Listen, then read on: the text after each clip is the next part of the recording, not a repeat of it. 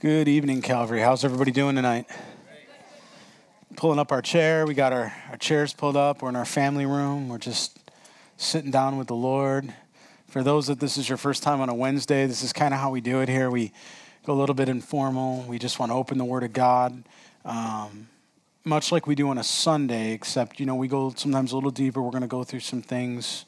There's notebooks in the back. I encourage people, especially Wednesdays and Sundays, take notes. It's good. Take notes and go back, be Berean, study these things. I'm excited, guys. We have 2 services coming Sunday. Isn't that awesome? Praise Jesus. Yeah, it's really good. I'm kind of curious where all you'll fall in, either 8:30 or 10:30, So,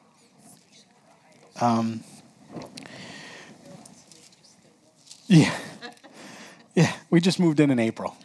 Hope's like, we need a bigger building so we could just stay one. No, we just moved in April. If we move again, we're not doing that. That was a lot of work. We're good. From the guy that helped hang the drywall. Open your Bibles, Leviticus chapter 16. If you've been with us on Wednesdays, we've been going line by line and verse by verse. Through the book of Leviticus. We have arrived here. We've come as far as chapter 16 here. And it's interesting because so far we've covered offerings, right? We went through the first 5 chapters, looked at, 5 different offerings like that. We've talked about priests. We've talked about sin, what it was for the priest himself to be sanctified that way, holy, set apart, the work that God had called him out to. We've talked about sin. Haven't we? We've talked about the law. We talked about leprosy. Last week, interesting chapter on body fluids, right? Made some tracks and got right through that one, right? Interesting chapter, but good, right? Because God is always showing us. That's why I love when we go back in that Dr. McMillan book, when you go back and read it. Gosh, I was wrecked by that. To think about the Jews that had, part of the diaspora, as they were surrounded through Europe and all different areas, obviously after AD 70 and the temple was destroyed and the persecution against the Jewish Christians, they had spread all over. And the hygiene practices that they had found in the law as part of Orthodox Judaism that they had been keeping. And as they got, to the 1300s, and we saw, unfortunately, many of you know the Black Plague, and so many died with that disease. And yet we have no record of a single Jewish person in Europe ever affected by the Black Plague because of the hygiene and the things that they had, because God's word spoke about it even before science understood it. And there's nothing new under the sun, as Solomon said. I think today we're slowly learning more, but God's word, we're just catching up to the Bible. Aren't we? We're just catching up to God's wisdom. And I don't know that we'll never get this side of eternity to that, but it's beautiful. So we've been going through sin and then even the law, as I mentioned. Now our focus in chapter 16 gets really specific into sin here, okay? Specifically this chapter, you look at the Day of Atonement, Yama, right, in the Hebrew. K4 or Kippur, as somebody may want to pronounce it that way, the Day of Atonement. Such a special day that they've literally set it aside. It was to be one of those days where it wasn't like Merry Yom Kippur or Happy Yom Kippur. No, this was a day that was very sobering. It was a day that they were to mourn. It later became, because of rabbinical practices, a day that they would a day they would fast, the exact opposite of feasting. Forgive me. It'd be a day they would fast, and they would go through, and they would deny themselves food, and they would go through, and they would just have such a heaviness, because they would realize what they were doing.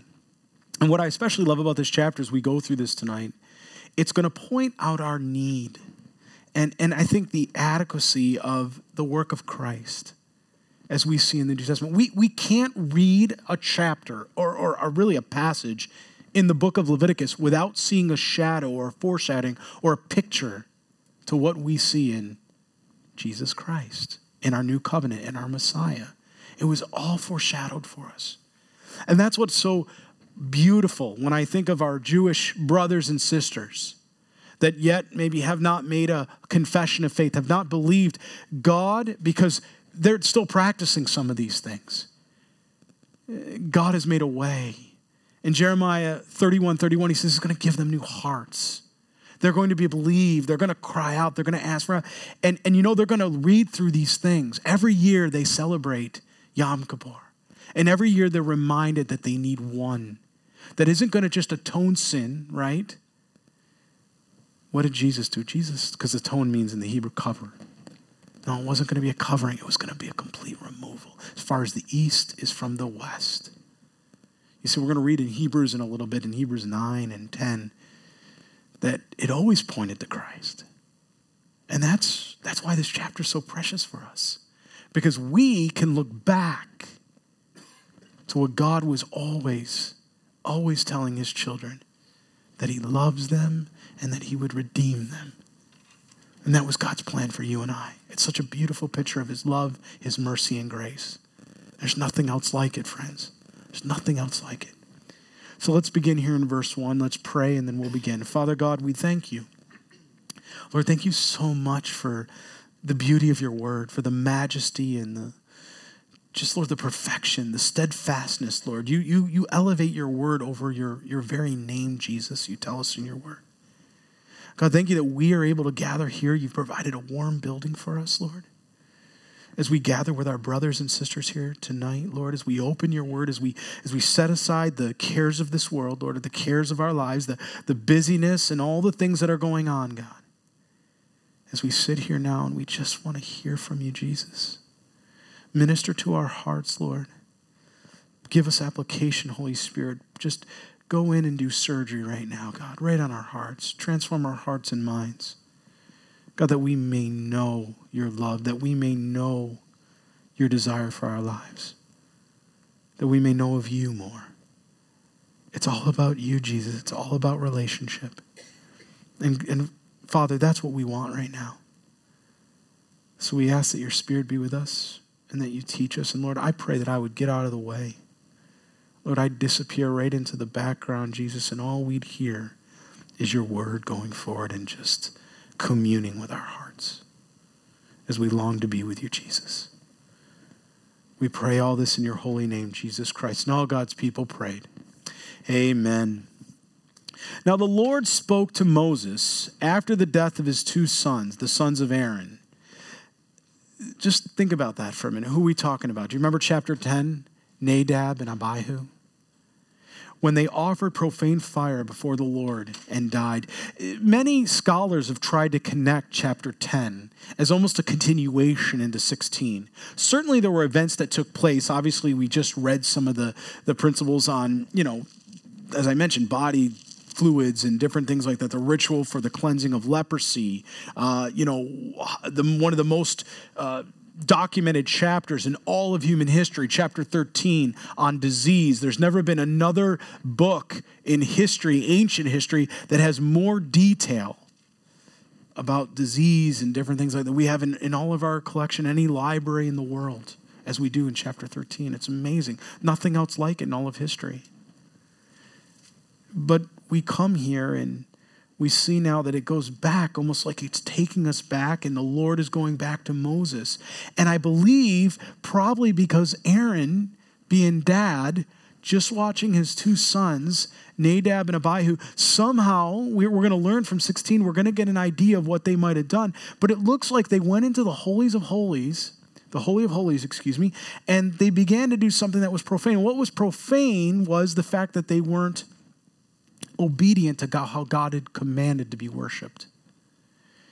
We live in a society today where people think they can do whatever they want whenever they want. They want to worship God on their terms. They want God to be the God they want it to be, him to be. God's very specific. Look at what we've been reading in Leviticus. Down to if there's a white spot on it. He's so specific about disease, leper, everything he's been giving us. He has a desire to be worshiped. He's God.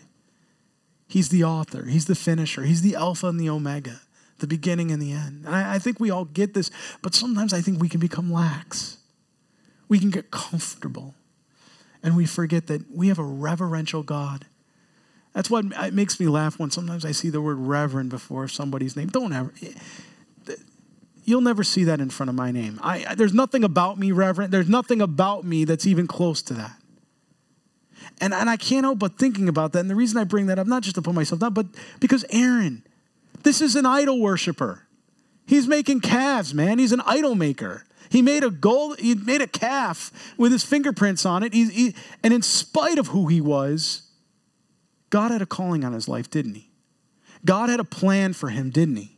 It was less about who Aaron was, and it was more about what God had ordained for Aaron. The place that God had placed him. Thank you, Jesus, that you use inadequate men.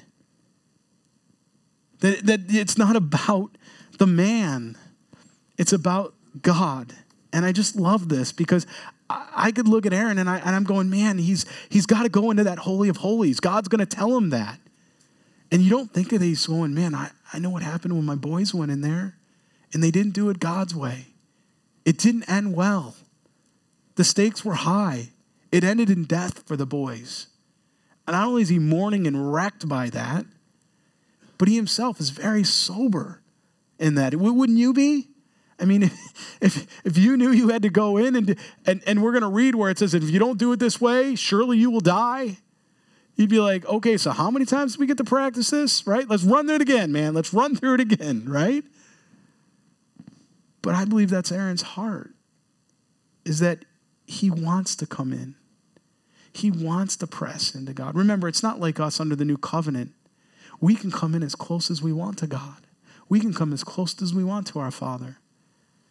Aaron didn't have that. There was a shroud. There was a curtain. There was a divider between the Holy of Holies, between the mercy seat and the worshiper. And you couldn't just go in anytime you wanted. You couldn't just go in and do it any way you wanted. It was specific. God does everything with decency and order. That's our God. And remember, we already read in Exodus and it's a pattern. What we see in the Holy of Holies is a pattern of what the heavenly throne room will be like. So, and the Lord said to Moses, tell Aaron your brother not to come in at just any time into the holy place. And for God to say that, Aaron must have been thinking about it. Aaron must have been worried about it. Inside the veil, specifically in the Holy of Holies, before the mercy seat, which, remember, that's where God dwells, which is on the ark, what's it say? Unless he die. If he comes in just any way, he says, I want him to come to me, but he needs to come to me as a worshiper. He needs to come to me as a worshiper. He needs to come to me as a son before he comes to me as a high priest. Did you ever think about that? No matter what ministry you're in, no matter what God's called you to, maybe you're a pastor. I don't know. I don't know everybody here and all the things. You're a son or daughter of God before you're ever a servant. You're a son or daughter of the living God first. That's your identity. You're his children. He loves you. He loves you so much. So much that he sent his only begotten son to die for you. He's a good dad. He doesn't want bad things to happen lest he die. For I will appear in the cloud above the mercy seat. He's specific to what's going to happen, that he will be in that cloud. Later we're going to read how it says he's going to take the incense and he's going to have to go to the east side when he does this. And you remember the tabernacle faced east. So he's going to literally have to go around the tabernacle and he's going to take the incense as he goes to the altar and he's going to throw it into the midst of this fire. And it's going to create this. I mean, it's amazing. I've tried to picture what would this look like as the fire. And he says, God, as we just read it here, it says, he's going to be in this, right? He's going to be there. He's going to appear in the cloud. God himself is going to appear in this cloud. And Aaron, the high priest, is the only one that's going to be in there. Nobody else can do this work. This is the work God has called him to do. No different than Jesus Christ. What did he say? Father, why have you forsaken me? He was alone. As that spiritual transaction was taking place on Calvary, he was alone. The weight of sin was put on him, and it was something he had to do alone. Nobody else could have done that with him. God's perfect in righteousness, he couldn't be with sin. Jesus Christ came as that substitute, a propitiation, as the New Testament tells us. It's all pointing to it, his presence. But he had to be alone. Thus Aaron, verse 3, shall come into a holy place with the blood of a young bull as a sin offering and as a ram offering, as a burnt offering. We're going to talk a little bit more about blood. You're going to see atonement used 16 times in chapter 16. You're going to see blood used specifically 9 times. In chapter 17, you're going to see it appear 13 different times. The Bible has a lot to say about that because we're going to learn that the life is in the blood. And that's why the blood had to be ushered in through the new covenant of Jesus Christ. It was his blood. I believe, friends, when we get up there and we're standing in that altar or kneeling more properly, I believe we're going to see the blood. Remember, it's a pattern. I believe we're going to see that blood as a constant eternal reminder of our Lord, of our Messiah, of Yeshua, who gave his life, his blood that was paid as a ransom for many, that whoever should believe and confess the name of Christ would be saved. I believe we're going to see that blood. He shall put the holy linen tunic. Now, this is interesting, and I actually skipped. Let me come back. He says the blood of a young bull as a sin offering, and a ram as a burnt offering. I mentioned that, but what he's talking about is this offering he's going to go in. It's wrong to say that he went in once a year. You know, Yom Kippur, they go in once. No, that's not actually accurate, and we're going to see that in Scripture here. He goes in twice. The first time he goes in for himself because he has to make a offering. He has to make an atonement, a sin offering. And then the second time he'll come in, he'll go in to make an offering for the nation, the people. So he really went in twice. It's a misnomer to understand it otherwise. But it's important that we see that of a ram and a burnt offering, there had to be blood that would be shed. Now, in verse 4, it's interesting. We don't see, as we saw all, that God went through to give him this beautiful high priest, robe and arraignment and all of the things that he would normally wear as part of his priestly duties. What do we see here in verse 4? He's actually dressed like everyone else. It would have been common to put on a tunic. A linen tunic. What's that signifying? He's going in just like everybody else is going in, and he needs a removal of sin, just like everybody else needs a removal of sin. He doesn't have his priestly garb on. I don't know if you've caught that before. He's going in just like every one of us. And the linen trousers on his body, he shall be girded with a linen sash and with a linen turban, and he shall be attired. These are the holy garments. Therefore he shall wash his body in water and put them on. And he shall take from the congregation of the children of Israel 2 kids of the goats as a sin offering, and one ram as a burnt offering. Aaron shall offer the bull as a sin offering, which is for himself, and make an atonement for himself and for the house, or his house. What do we see here? He's making final preparations. That's what he's doing here. He shall take 2 goats and present them before the Lord at the door of the tabernacle meeting. Then Aaron shall cast lots for the 2 goats, 1 lot for the Lord. So one is going to be directly for the Lord that way as an atonement, as a sacrifice, and the other lot for the scapegoat. Now, it's important here that if we look in verse 8, you have 2 goats, right? Some say, well, isn't one really being sacrificed and the other one's going to be let go, set free? He's actually going to be let go through the eastern gate out into the wilderness. That would be what would happen when Jesus Christ himself walked this earth. He would have gone out. The scapegoat goes out through the eastern gate in the temple. You remember Herod's temple? He would have gone out through that temple, and he would have, gone out, they would have walked him to the wilderness and let him go. And we'll talk about what that means, but both were meant to be a sacrifice. It's not one goat's a sacrifice. Both are a sacrifice, and both have specific meaning in what each one signifies, and we're gonna talk a little bit about that here. But that word is scapegoat there, Azazel, in the Hebrew, it's highly debated by scholars. They come back and forth, and you can read a lot of the commentaries if you'd like. They argue, really, it's hard to find agreement in this in any way, really 2 or 3 different ideas behind it, but some say, well, that's, Azazel, that's the name they would have given to this goat, that maybe it just represents. Some say, oh no, that has more to do with the fact that the goat would be going into the wilderness, because the translation means, entire removal.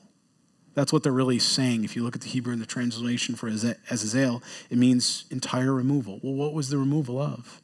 What were they atoning for? Sin. And so we see one that's going to be, the blood is going to be sacrificed and shed. Who's that point to? Jesus Christ. We see that picture. And then the other one is an example where the sin, because we're going to see even on the animal where he's going to go free in the wilderness. And it says in the Bible that our sin has been removed from us, our transgressions, right? Now here, atonement, remember, means a covering. They had to do this annually. We're going to read in Hebrews where Jesus says, no, this was once and done. But what did he do? He took your and my sin. He removed our sin, didn't he? And just as Azazel means, it's an entire removal of sin. Now, other scholars have come in and says, no, that's true, and yes, that's all accurate, but really, they believe, this could go back to some of this idea in Egypt with some of these gods and different things they had worshipped. Maybe this has something to do with a pagan type, name. That doesn't fit the context. God is the one saying to bring these two things, and so maybe they were saying it was a devil goat. Some have tried to sort of opine or suggest that that's what this means. You be Bereans, I think it's more of the second one, the latter I just mentioned. It speaks to the fact that this goat, when released in the wilderness, is never to be seen again. The goat never comes back. It never returns, and it's a beautiful picture of our sin. Our sin is separated as far as the east is from the west. Notice he didn't say north to south because that'll connect. East is as far as from the west. Okay? And Aaron shall bring the goat on which the Lord's lots fell and offer it as a sin offering. But the goat on which the lot fell to be the scapegoat, Azazel, shall be presented alive before the Lord to make an atonement upon it, and let it go as a scapegoat into the wilderness. But again, both goats are part of the sacrifice. And Aaron shall bring the bull of the sin offering, which is for himself, and make an atonement for himself and for the house, or his house. And he shall kill the bull as the sin offering, which is for himself. Then he shall take a censer full of burning coals of fire. Now remember, what happened last time we saw that? His boys, Nadab and Abihu, they took fire from this censer, profane, not according to the word of the Lord, not according to how God had commanded it, casually, and went, and their penalty was death. You don't think that when he was doing this for a moment, put yourself there, he's a real man. Aaron, he has real emotions. He hadn't arrived. We haven't arrived. Remember, again, he's the idol maker. All this is happening. He's taking all this in. He's like, okay, Lord, I want to be obedient. But I don't know if I can do this. Last time I saw this done, my 2 sons, my babies, I bet he took a moment to think about this. He was sober-minded. That's exactly what God wanted him to be, wasn't it? He didn't want him to, as his sons had taken it sort of,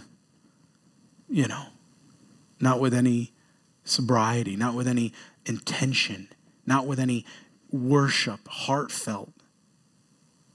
It was never casual. Have we thought about that? How many thousands years, 3,500 years later? How casual we've gotten. Some people call God their bro. Have you heard that? I mean, have you heard what's on the web or seen what's on the web? You know, God's my bro. God's my friend. He knows where I'm at. Oh my. He's God. Where's that reference for the God that created the universe? That as we were the dust of the sand, he took us and he breathed air into our lungs. We're not to take this lightly. We're not to compromise with this. It's beautiful what God wants. He wants such a beautiful, genuine relationship with us. And you know what I love? He doesn't say you have to come when you get it all right. He wants you to come right where you are. It doesn't matter what you've been. He wants to hold you close right where you are. He knew Aaron was probably a little afraid right now. But he says, you know, Aaron, go ahead and do this. And then he says, with his hands full of sweet incense, beaten fine, and bring it inside the veil. Where does he want him to go? With this censer full of fire. He wants him to go into the Holy of Holies with it. And he's going to set that fire before the Lord. And then he's going to take that sweet incense that he just grabbed with his right hand, and he's going to throw it right in the middle of it. And he's going to watch this cloud, this smoke arise. Can you imagine how awesome it would have been in there?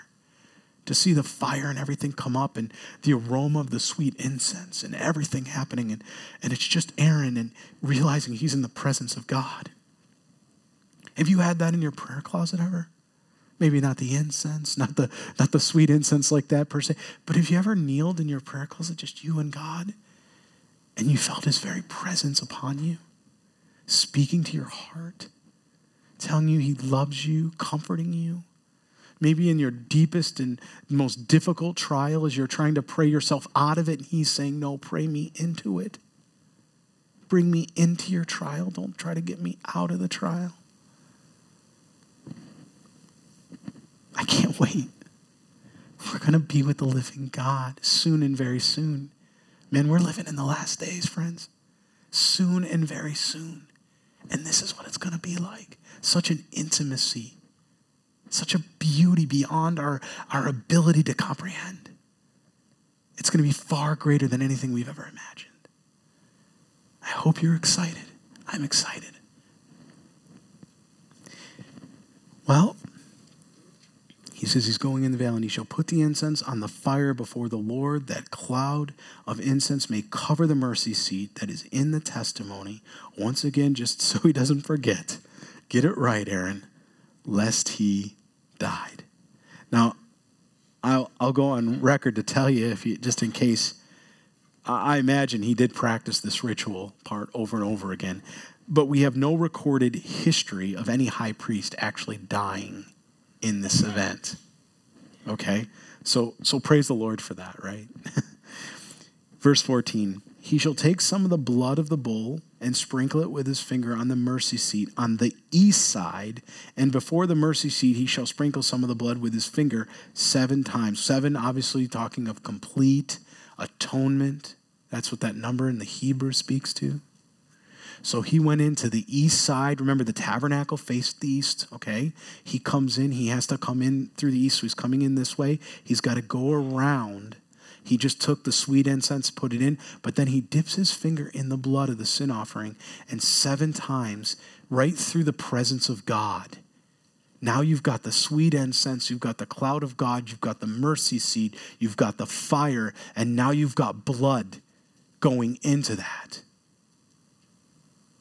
Amazing. I can't imagine what this was like.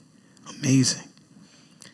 Then he shall kill the goat of the sin offering, which is for the people. And we see here in verse 15, and he's going back in, and bring it inside the veil.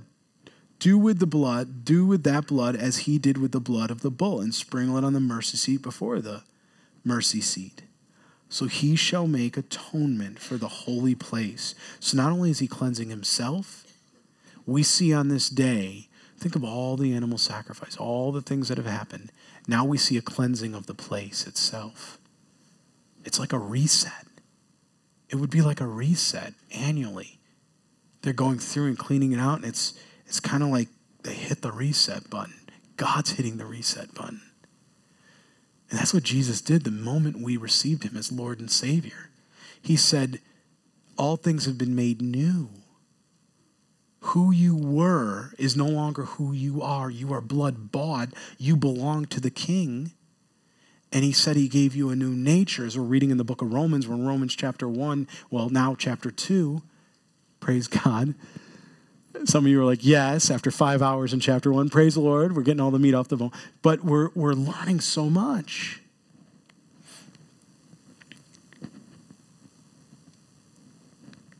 So he shall make an atonement for the holy place because of the uncleanness of the children of Israel and because of their transgressions for all their sins. And so he shall do for the tabernacle meeting which remains among them in the midst of their uncleanness. Now we'll find later in Deuteronomy, he's going to give us a different teaching. Remember, this is okay now because they're moving the tabernacle with them. But eventually they're going to come to a place in the promised land where they're going to erect a more permanent structure. People are going to travel a couple 100 miles in different directions. They're not always going to be able to make it back like that for this. So God's going to provide a different, in Deuteronomy, he's going to go through and provide a different provision, you might say. There shall be no man in the tabernacle of meeting when he goes in to make atonement. And it just points to our great high priest, Jesus Christ. Turn here in your Bibles to Hebrews. Let's go to chapter 9. So we can see the full fulfillment of what God was beginning to show in this type here. Let's look at verse 11 in chapter 9. Isn't it wonderful that we get to look back like that and we can see? But for the Jew today, they're still looking forward. They don't need, they receive Messiah. They can receive it today. But for them, they're looking forward. What a great privilege you and I have been given. That we can go to our brothers and sisters, our Jewish brothers and sisters, and we can share with them, much like Jesus did on the road to Emmaus, as he began to open the scripture and show all the ways that it had constantly testified of who he was and what he was going to do. We've been given a beautiful gift. Chapter 9 of Hebrews, in verse 11. But Christ came as high priest of the good things to come, with the greater and more perfect tabernacle, not made with hands, that is, not of this creation, not with the blood of goats and calves, as we just read, right? But with his own blood, he entered the most holy place. What we just saw Aaron do, right? It was spiritual. He had come to do that once and for all. No more annual atonements needed. He, having obtained eternal redemption. Verse 13 in chapter 9. For if the blood of bulls and goats and the ashes of a heifer sprinkling the unclean sanctifies for the purifying of the flesh, how much more, I love that, underline that in your Bibles. When it says how much more, underline that. How much more shall the blood of Christ, who through the eternal Spirit, right, he's not, what's that telling us? He wasn't mortal. Well, obviously he was mortal. He came in the flesh, but he wasn't immortal. What was he? He was eternal. We're mortal. Angels are immortal. God is eternal. You see that here? He says the eternal Spirit offered himself without spot to God. That's what Jesus was doing on that cross. He offered himself to the Father. Cleanse your conscience from dead works to serve the living God. And for this reason, he is the mediator of the new covenant, not a priest, not a man, but Jesus and Jesus alone. There's one mediator, the man Christ Jesus. Aren't you glad we're under the new covenant? We can press in whenever we want because our mediator, Jesus Christ, where is he right now? He's sitting at the right hand of the Father, constantly interceding for you and I. When we sin and we blow it, he says, my blood The blood of Christ has covered that, has removed that, He didn't cover it. He removed it. It doesn't exist. So, friends, maybe it's a long week. You're coming in here, right? A lot going on, like maybe some stress, sickness, all different things. And you just learned that Christ sees you as he sees his son, the righteousness of his son through the work he did on the cross. How awesome are you feeling right now? How renewed is your spirit? Are you not rejoicing inside your heart that he sees you perfect as he sees his own son? That's why he can say there is no condemnation for those in Christ Jesus. When you know it in context, doesn't it change everything? Perspective. Doesn't it change perspective? Perspective is everything, right? I love this. And for this reason, he is the mediator of the new covenant by means of death for the redemption of the transgressions under the first covenant, that those who are called may receive the promise of the eternal inheritance. Leave your finger here, or actually, let's just, while we're here, look at chapter 10. Look at verse 4. We're also learning, it's declared in the new covenant, it was not possible that the blood of bulls and goats could take away sins. The offering never took away the sins. All it did was we clean our houses, right? Maybe weekly if we're lucky, some of us. Some of you maybe daily, and I'd love you to come to my house. But some of you, weekly or bi-weekly, right? I mean, when I'm talking, really go through and give it a good cleaning, okay? I was a kid. My parents would say, go clean your room. And I'd say, sure. And I'd go up there, and I had a closet. Maybe some of you had a closet in your bedroom. And what did that idea of cleaning up look like? What I did is I took my hand like a rake and went, and it went right into the closet. And, I got the broom out or whatever, the vacuum, everything went in there. Now, my mother would come in, the room looks good. Knowing me too well, she'd make her way over to the closet, and she'd go, this is a pigsty. I don't even know if they use that term anymore. This is a pigsty. Look at what, I'd say, well, I didn't want to make a room anywhere, make a mess anywhere in the house. Get that stuff down there. Come on, what are you thinking, right? She'd laugh, and my mom was awesome. She was just a blessed woman. She never, she was always laughing. Come on, get it done. All right, all right, Mom, get it done. But I think of that in this particular case of what Christ is telling us here. He's saying, look, you can take the dust and throw it under the carpet, but it's still there, isn't it? The dust is still there. And if you got allergies, guess what? Your allergies are still going to be working against you. But not so with Christ. When you receive Christ as your Lord and Savior, in this example, the dust is gone. There are no more allergies. There's no more sin nature. Okay, so that talks about the first covenant, Adam. There is no more sin nature. Not that we don't struggle with sin, but we've been given victory over sin. We still wrestle and fight with the flesh. I think we all would agree with that. But we have a victory in Christ, and his blood has removed it. That's what we're taught by the Word of God. That's who we are in Christ.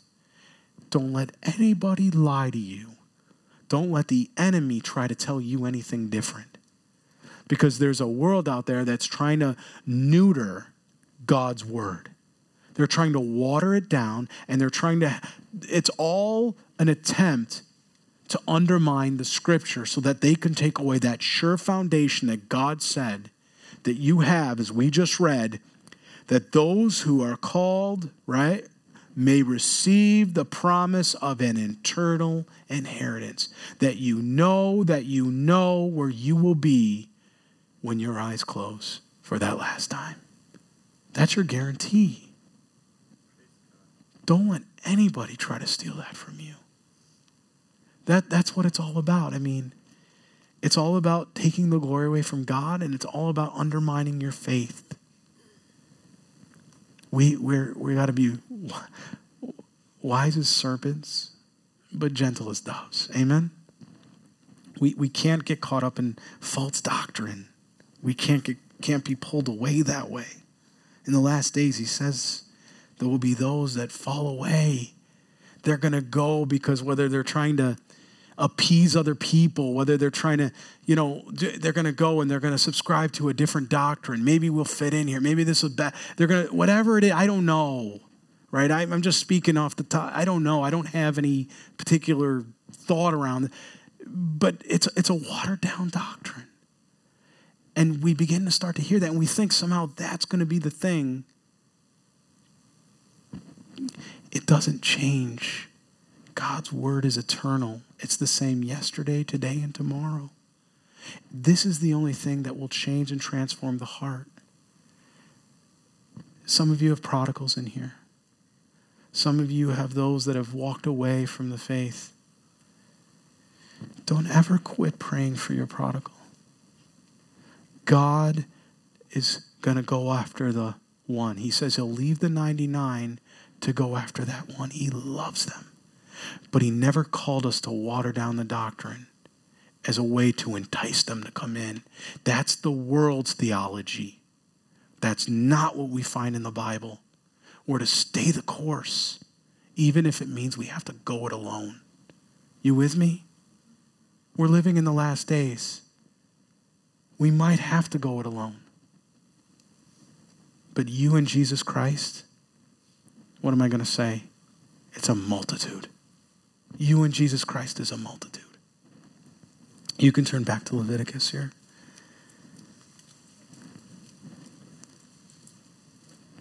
So he tells us that there should be no man in the tabernacle, meaning when he goes in to make atonement in the holy place until he comes out to make atonement for himself, for his household, and for the assembly of Israel. So now he's going back in, but he's going to be doing this. We saw it for who? For his household and for all the assembly of Israel. So we're going to see the same, if I can say it this way, ritual, excuse the term. We're going to see it, but now it's for all of Israel here. And he shall go out to the altar that is before the Lord and make an atonement for it. And he shall take some of the blood of the bull and some of the blood of the goat and put on the horns of the altar all around, talking about the brazen altar that way.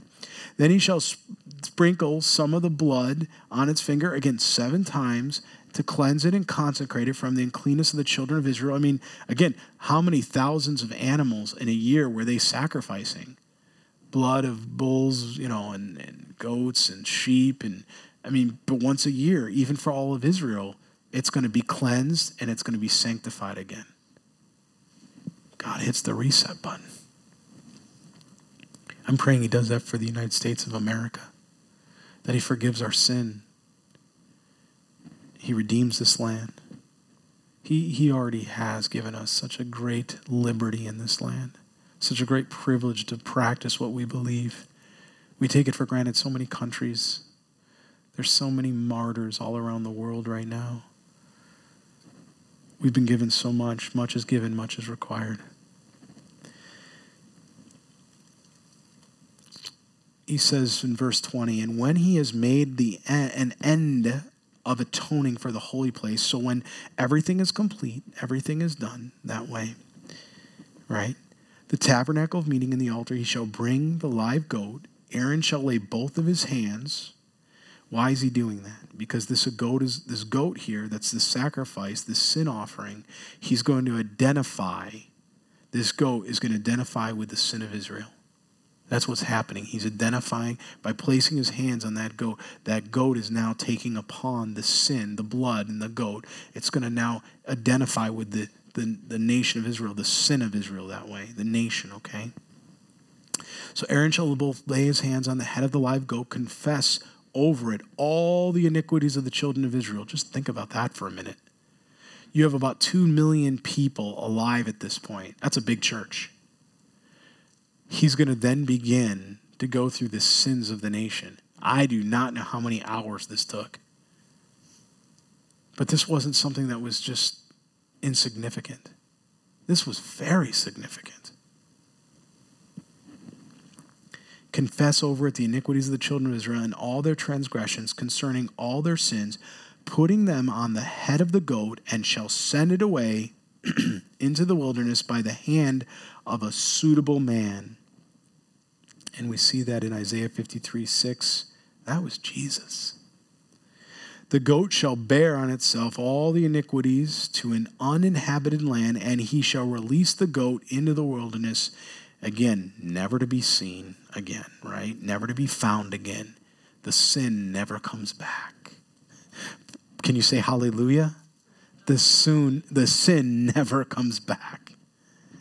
Verse 23, then Aaron shall come into the tabernacle of meeting, shall take off the linen. So now everything's complete, right? He's finished. He's now going to take off his linen garb, the things that was common, and now what is he going to put on? He's going to now put it back on his priestly garb. Isn't that interesting? On this day that he put on the common, not the uncommon that way. Didn't Jesus come lowly to serve and not to be served? Some said, I think you get where I'm going with that. It's just, God's given us a beautiful picture here.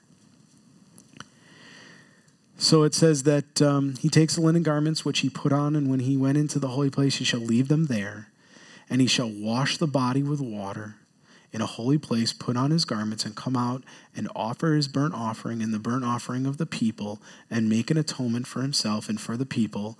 And then verse 25, we see the fat, right? That was the choicest piece of meat, typically the fat of the sin offering, he shall burn upon the altar.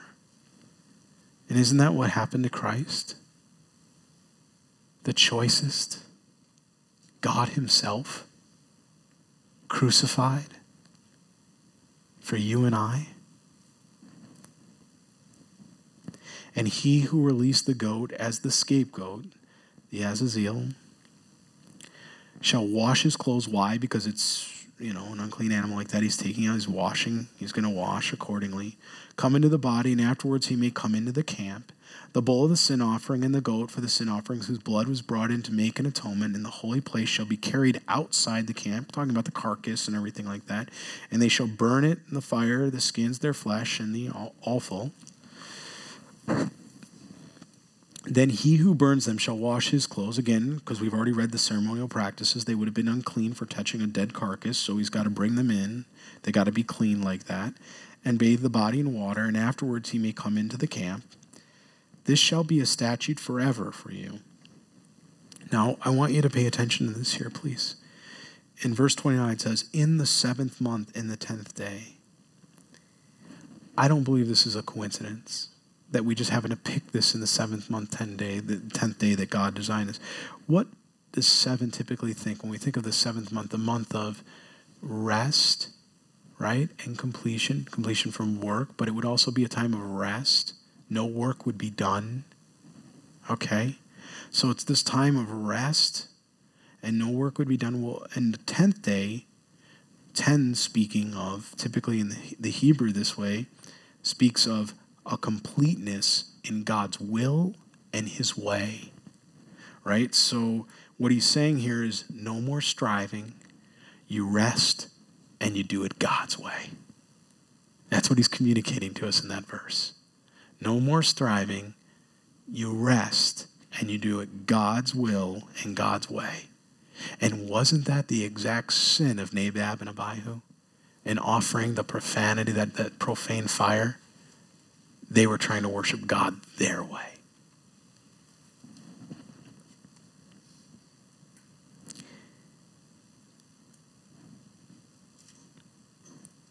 You shall afflict your souls. It's the first time we see something like this, God saying. That idea is mourning. And again, as I mentioned, that later turned in by the rabbinical priests, that they later began to do fasting and mourning. Okay? And no work at all, whether a native or your own country or a stranger who dwells among you. For on that day the priest shall make an atonement for you to cleanse you, that you may be clean from all your sins before the Lord. It is a Shabbat or Sabbath of the solemn rest for you, and you shall afflict your souls. Again, mourn. It wasn't happy Kippur. It wasn't merry Kippur. afflictive soul, understanding the seriousness and the severity of sin and the soberness of sin, because sin separates us from God. And God was making a way for right relationship. And he wanted them to know this cost everything. And as it was a foreshadow to his son, who it cost everything, because a God who is eternal became mortal. He who had no sin became sin for us, that we may become the righteousness of God. As Corinthians tells us. He was already preparing their hearts to look for a time where it would be sobering. That it wouldn't be just another day.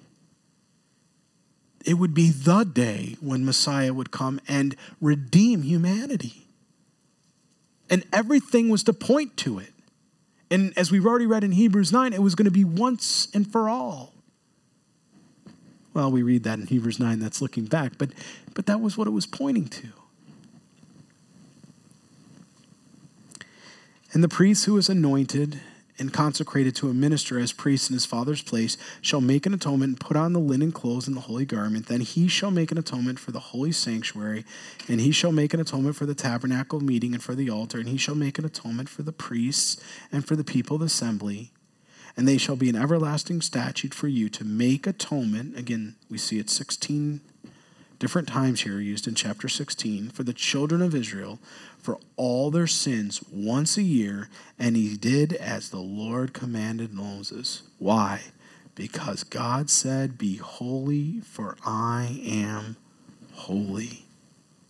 Look in your Bible at Acts chapter 17, verse 30.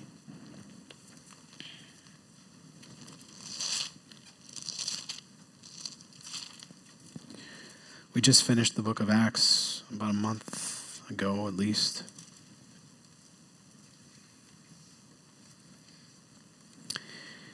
You see, God wanted us to understand the stakes of sin and the seriousness of it.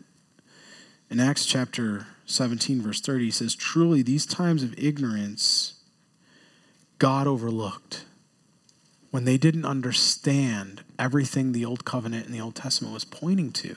They overlooked it.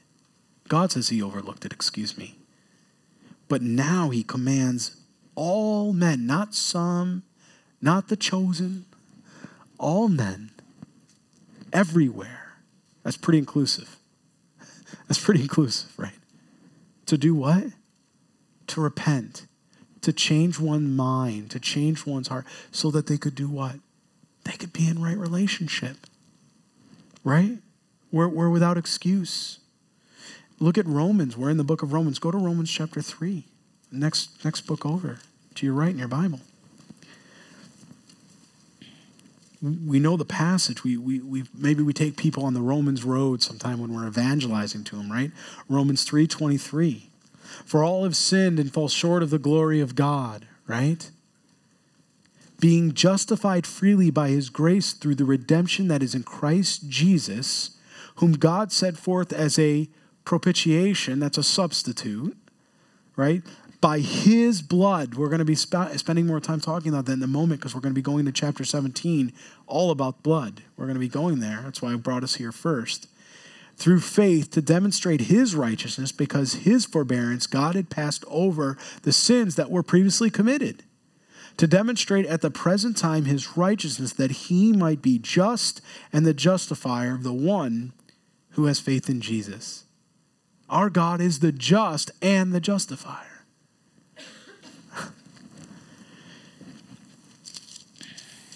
Go ahead and turn back to Leviticus. Let's look at chapter 17.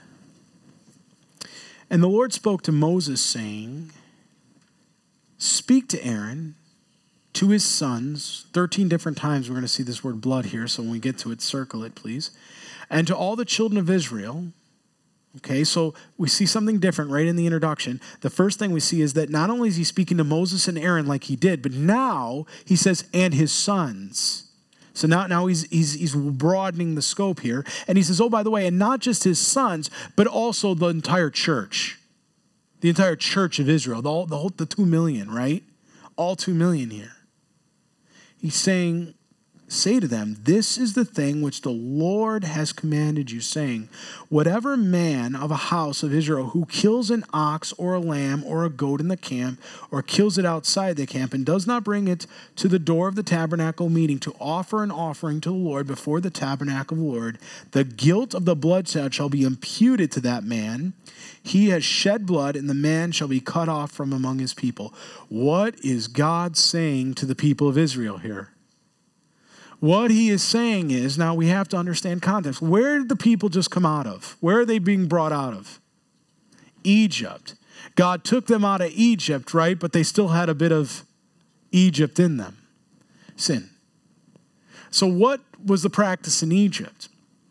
Well, we know this because we've read our New Testament.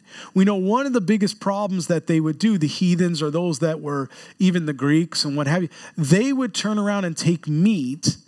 Because in those days, it's not like the butcher was at the Carnes, right, or whatever grocery store you go here.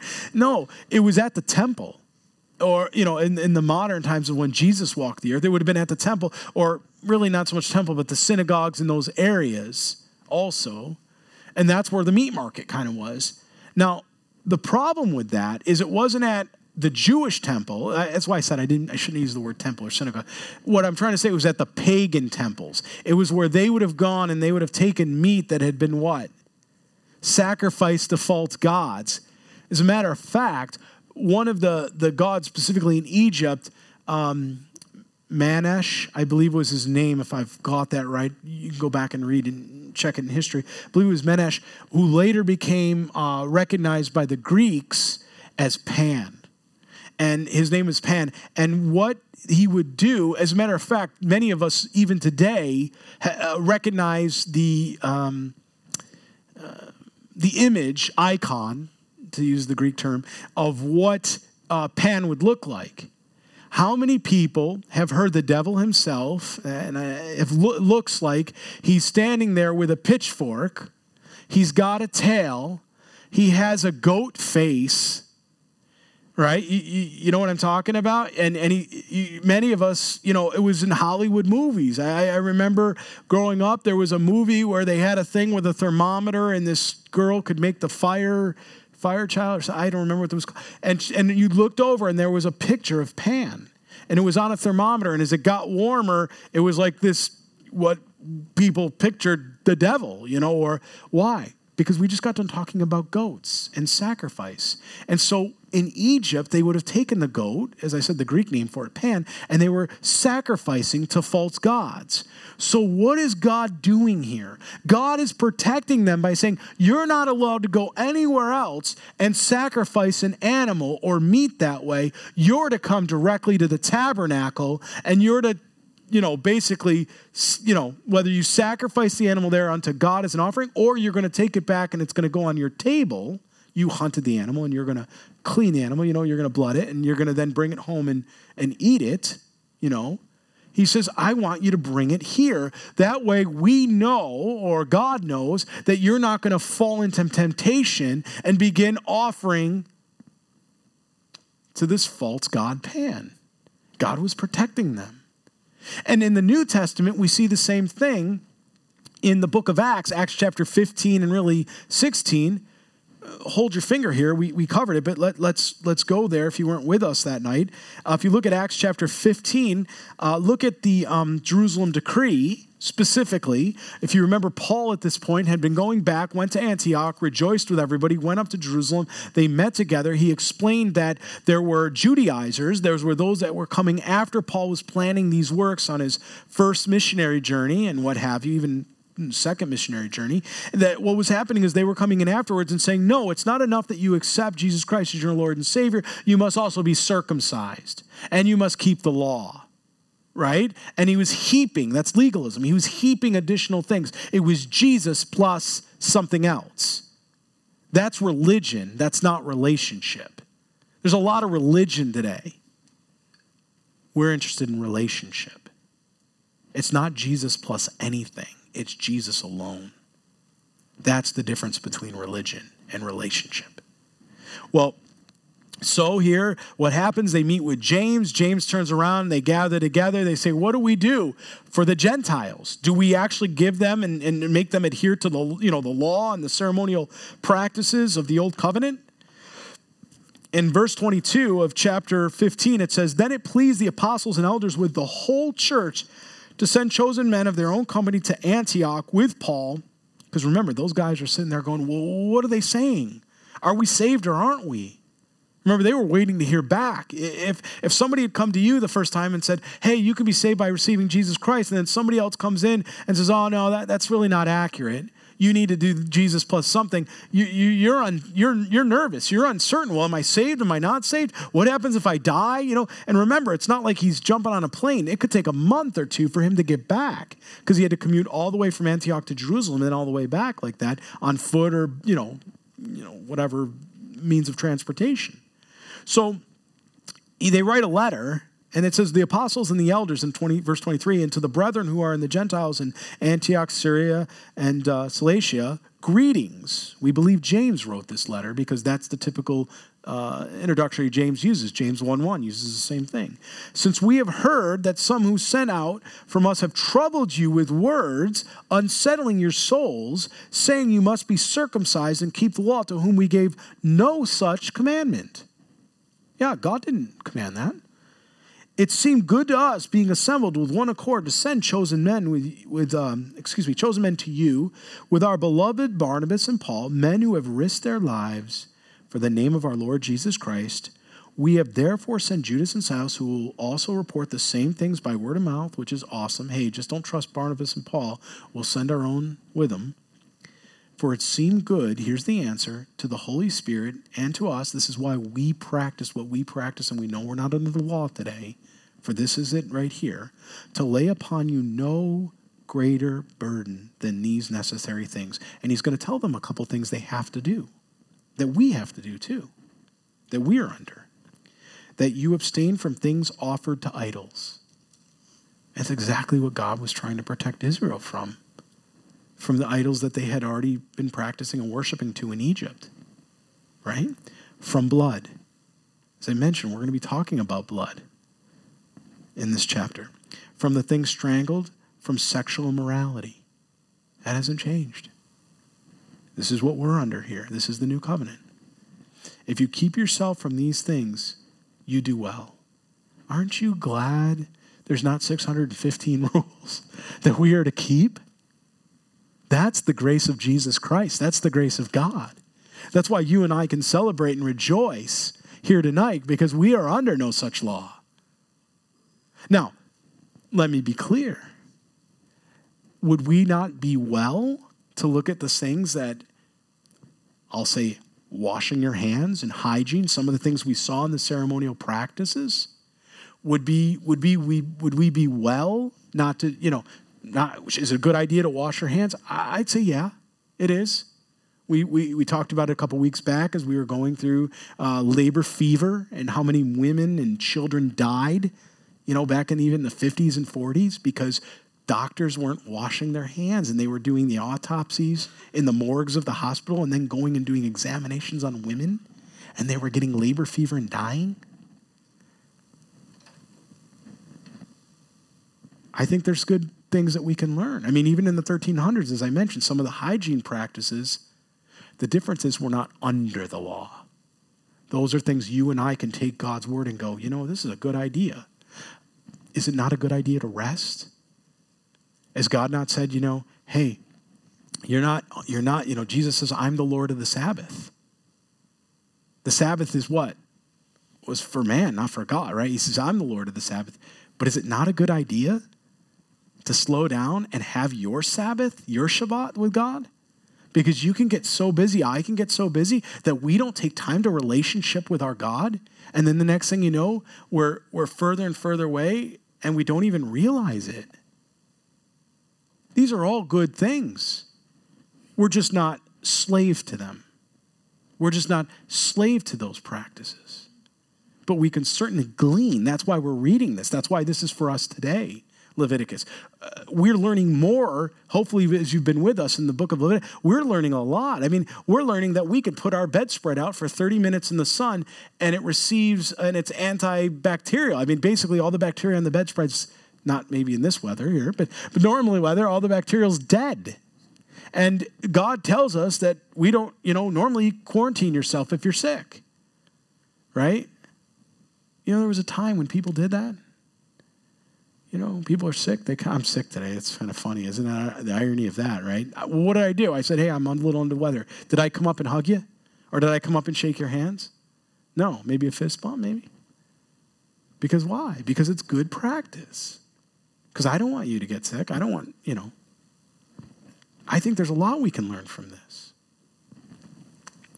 So if you turn back to chapter 17 there, this was the point in verse 3. This is why he was telling us this. He's saying, whenever a man of the house of Israel who kills an ox or lamb or goat in a camp who kills it outside, I know it was on verse 5, but I'm just going back now that you have context, and does not bring it to the door of the tabernacle of meeting to offer as an offering to the Lord before the tabernacle of the Lord, the guilt of the blood shall be imputed to that man. In other words, what was he doing? Where was he taking it? And what was it being sacrificed to? If you didn't bring it to the temple there, what were you doing? He has shed the blood, and that man shall be cut off from among his people, to the end that the children of Israel may bring their sacrifices which they offer in the open field, that they may bring them to the Lord at the door of the tabernacle meeting to the priest, and offer them as peace offerings to the Lord.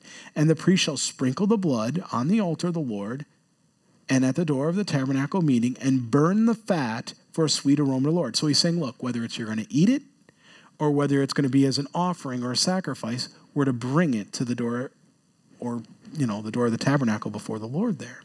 Verse 7, they shall no more offer their sacrifices, and that's the key right there. Scripture interprets Scripture. Do you see what it says? They shall no longer offer their sacrifices to demons. And that's exactly what they had done in Egypt. You have to remember, just because the Jews were in Egypt and they were in bondage, they began to practice the flesh pots. They began to practice some of the idolatry that the Egyptians were practicing while they were there. Sin permeates. Disease spreads. Sin spreads like a disease. That's why when people say, I'm going to go into a sinful place and I'm going to bring the light there, you might. But you know what might also happen? You're tempted. It doesn't generally work that way. That's why God tells us to keep ourselves away from sin that way, to keep ourselves away from situations like that. You don't go to watch a rated R movie so that you can tell other people what's bad about the movie. But I'll tell you how many pastors say that today. How many elders? No. We're to keep ourselves far from sin. It's protection. After whom they had played the harlot. We see the idolatry there. This shall be a statute forever for them throughout their generations. Also you shall say to them, whatever man of the house of Israel or of their strangers who dwell among them, who offer the burnt offerings or sacrifice and does not bring it to the door of the tabernacle meeting to offer it to the Lord, that man shall be cut off from among the people. And whatever man of the house of Israel or the strangers who dwell among him, who eats any blood. I didn't need to be told this by God. Don't eat blood. I'm good. I have no desire to drink blood. I have no desire to eat blood. But somebody here does, maybe. I don't want to ever make an assumption. Jesus said something interesting in the New Testament. He says, we are to eat his body and drink his blood, right? When they first heard that was such a stumbling block to many of the Jews and the Jewish Christians. And they went, what are you saying? And, they thought it was a cult, or even started what was called the martyrs cult, to be honest with you, if you go back in early church history, because they were frightened by that. But what Jesus was trying to communicate is you need to be of me. He didn't literally mean. That's why we don't believe in transubstantiation or consubstantiation. We don't believe, as this Sunday, we're going to have communion. We don't believe we're eating the actual body or drinking the actual blood of Christ. That's not what's taught in your Bible. And I know men like Luther, when he was reading that, he introduced consubstantiation. He went further than where the Roman Catholic Church had gone with transubstantiation. But he didn't go far enough to understand that it was a memorial and that Christ said it was to be a memorial that way. Because what it really represented, some of you know, we have Israel Cohen coming in from Chosen People Ministries in April. I think we have like 50 people signed up on the list here. We're going to have a full Passover dinner. It's going to be about 3 hours. I think it's $15 a person. I encourage you, if you haven't signed up, we only have 25 more slots. There's only 75 that we can fit back here for this whole dinner. And it's going to be in Hebrew. It's going to be beautiful. So there's only 25. If you haven't signed up, please go do that. I don't mean to kind of call your attention. I just don't want anybody to not be able to enjoy it. But when you go through the Passover, one of the things that I love we're going to get to that third drink, that third glass, that third cup. And that was the cup of wrath. And that's what Christ was speaking of at the Passover, at the Last Supper. It was a memorial. He was showing that he was taking on that wrath. And that's why he says, how I desire to drink of the vine with you again when we are in paradise. And we'll do that when we're together at the wedding feast of the Lamb, Revelation chapter 19. But if we don't understand that, because many of us didn't grow up Jewish, we didn't grow up Hebrew, we don't understand exactly what he was showing us. But if you're Jewish and you see that, do you know how many Jews have come to Christ by just coming to a Passover done in a Christian Seder? Israel Cohen himself did. He saw it. His secretary, she saw it, came to Christ. I'd encourage you, if you're bringing a friend, bring a Jewish friend with you. And as they go through this and the gospel's being presented, their eyes, it's like, oh I can't believe I never saw this. Well, that's what we're talking about here. That it's not the blood that you're to drink or eat that way. It was symbolic. That's what he was saying in the past. But here, God is teaching them, don't have blood don't drink the blood as the pagans did. Don't practice the sexual immorality that the pagans did in Egypt. Right?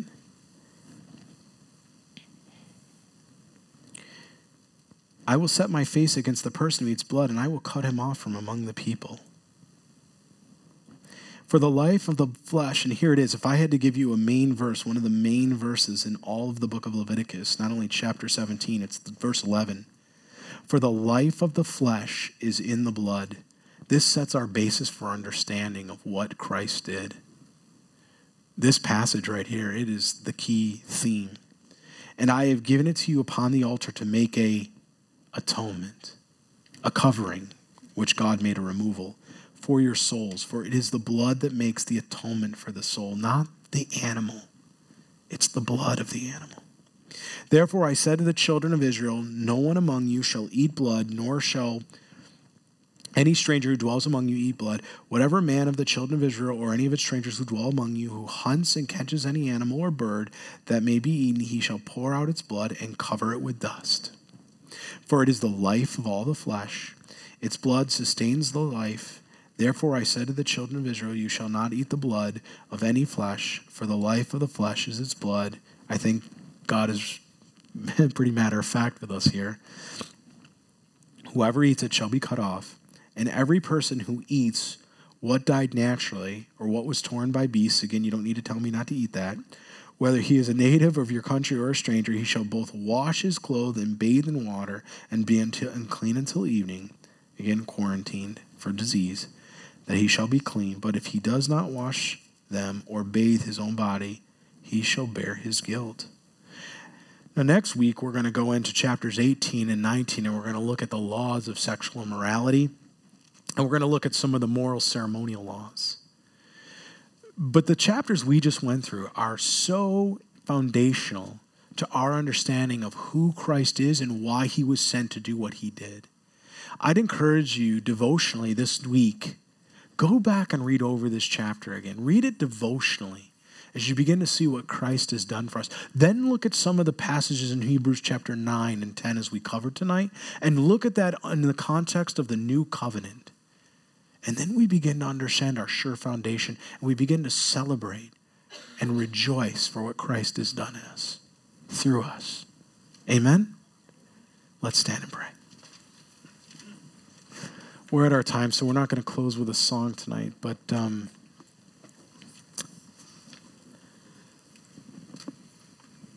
let's just prepare our hearts to go before the Lord as an offering. Lord Jesus, we come before you. God, we are certainly spotted, inadequate, peculiar people, Lord. And Lord, we cried out to you and we believed on you, Jesus, believed in you and who you are as the Son of God, and through faith believed that you've redeemed us from all our sin. We confess that here together, one to another tonight. And for that, we've received the inheritance, Lord, that you promised of eternity. And Lord, we don't even have the words to thank you for that.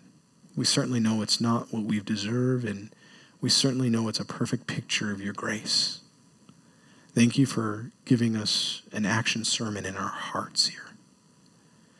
Lord, I would just ask that, Lord, if there be anything, God, that is creating a wedge in our relationship, Lord, that we would lay it down at your altar. That as we have Jesus, our Savior, our Lord, our Master, there to intercede for us, we know that it would be removed. And we know that we can let go of it and receive that sure foundation, that sure assurance, Lord, of who you are and what you've done. So forgive us, Lord, as we repent. And now, Lord, we turn our attention to glorifying you. We thank you, Jesus, for you are holy and righteous. You are true. You are God of the universe. You created all things, and by all things they exist. You hold the very universe in your hand, Lord. You hold our lives in your palm. And by your breath, Lord, we breathe. God, may our lives be dedicated, surrendered, given over to you tonight. May we serve you all the day of our lives. And Lord, may you bless us as we step in faith. Lord, for in our inadequacy, you've given us your righteousness. And so for you, Lord Jesus, we just bring you the glory and honor and praise you are due. Hallelujah, Jesus Christ. We thank you and we pray all this in your holy name, Jesus Christ. And all God's people pray. Amen. God bless you all. I love you all. So good to see you all tonight. I pray travel mercies for you. Get home safely. Bundle up. And I look forward to seeing you guys on Sunday at either 8:30 or 10:30. And God bless you all.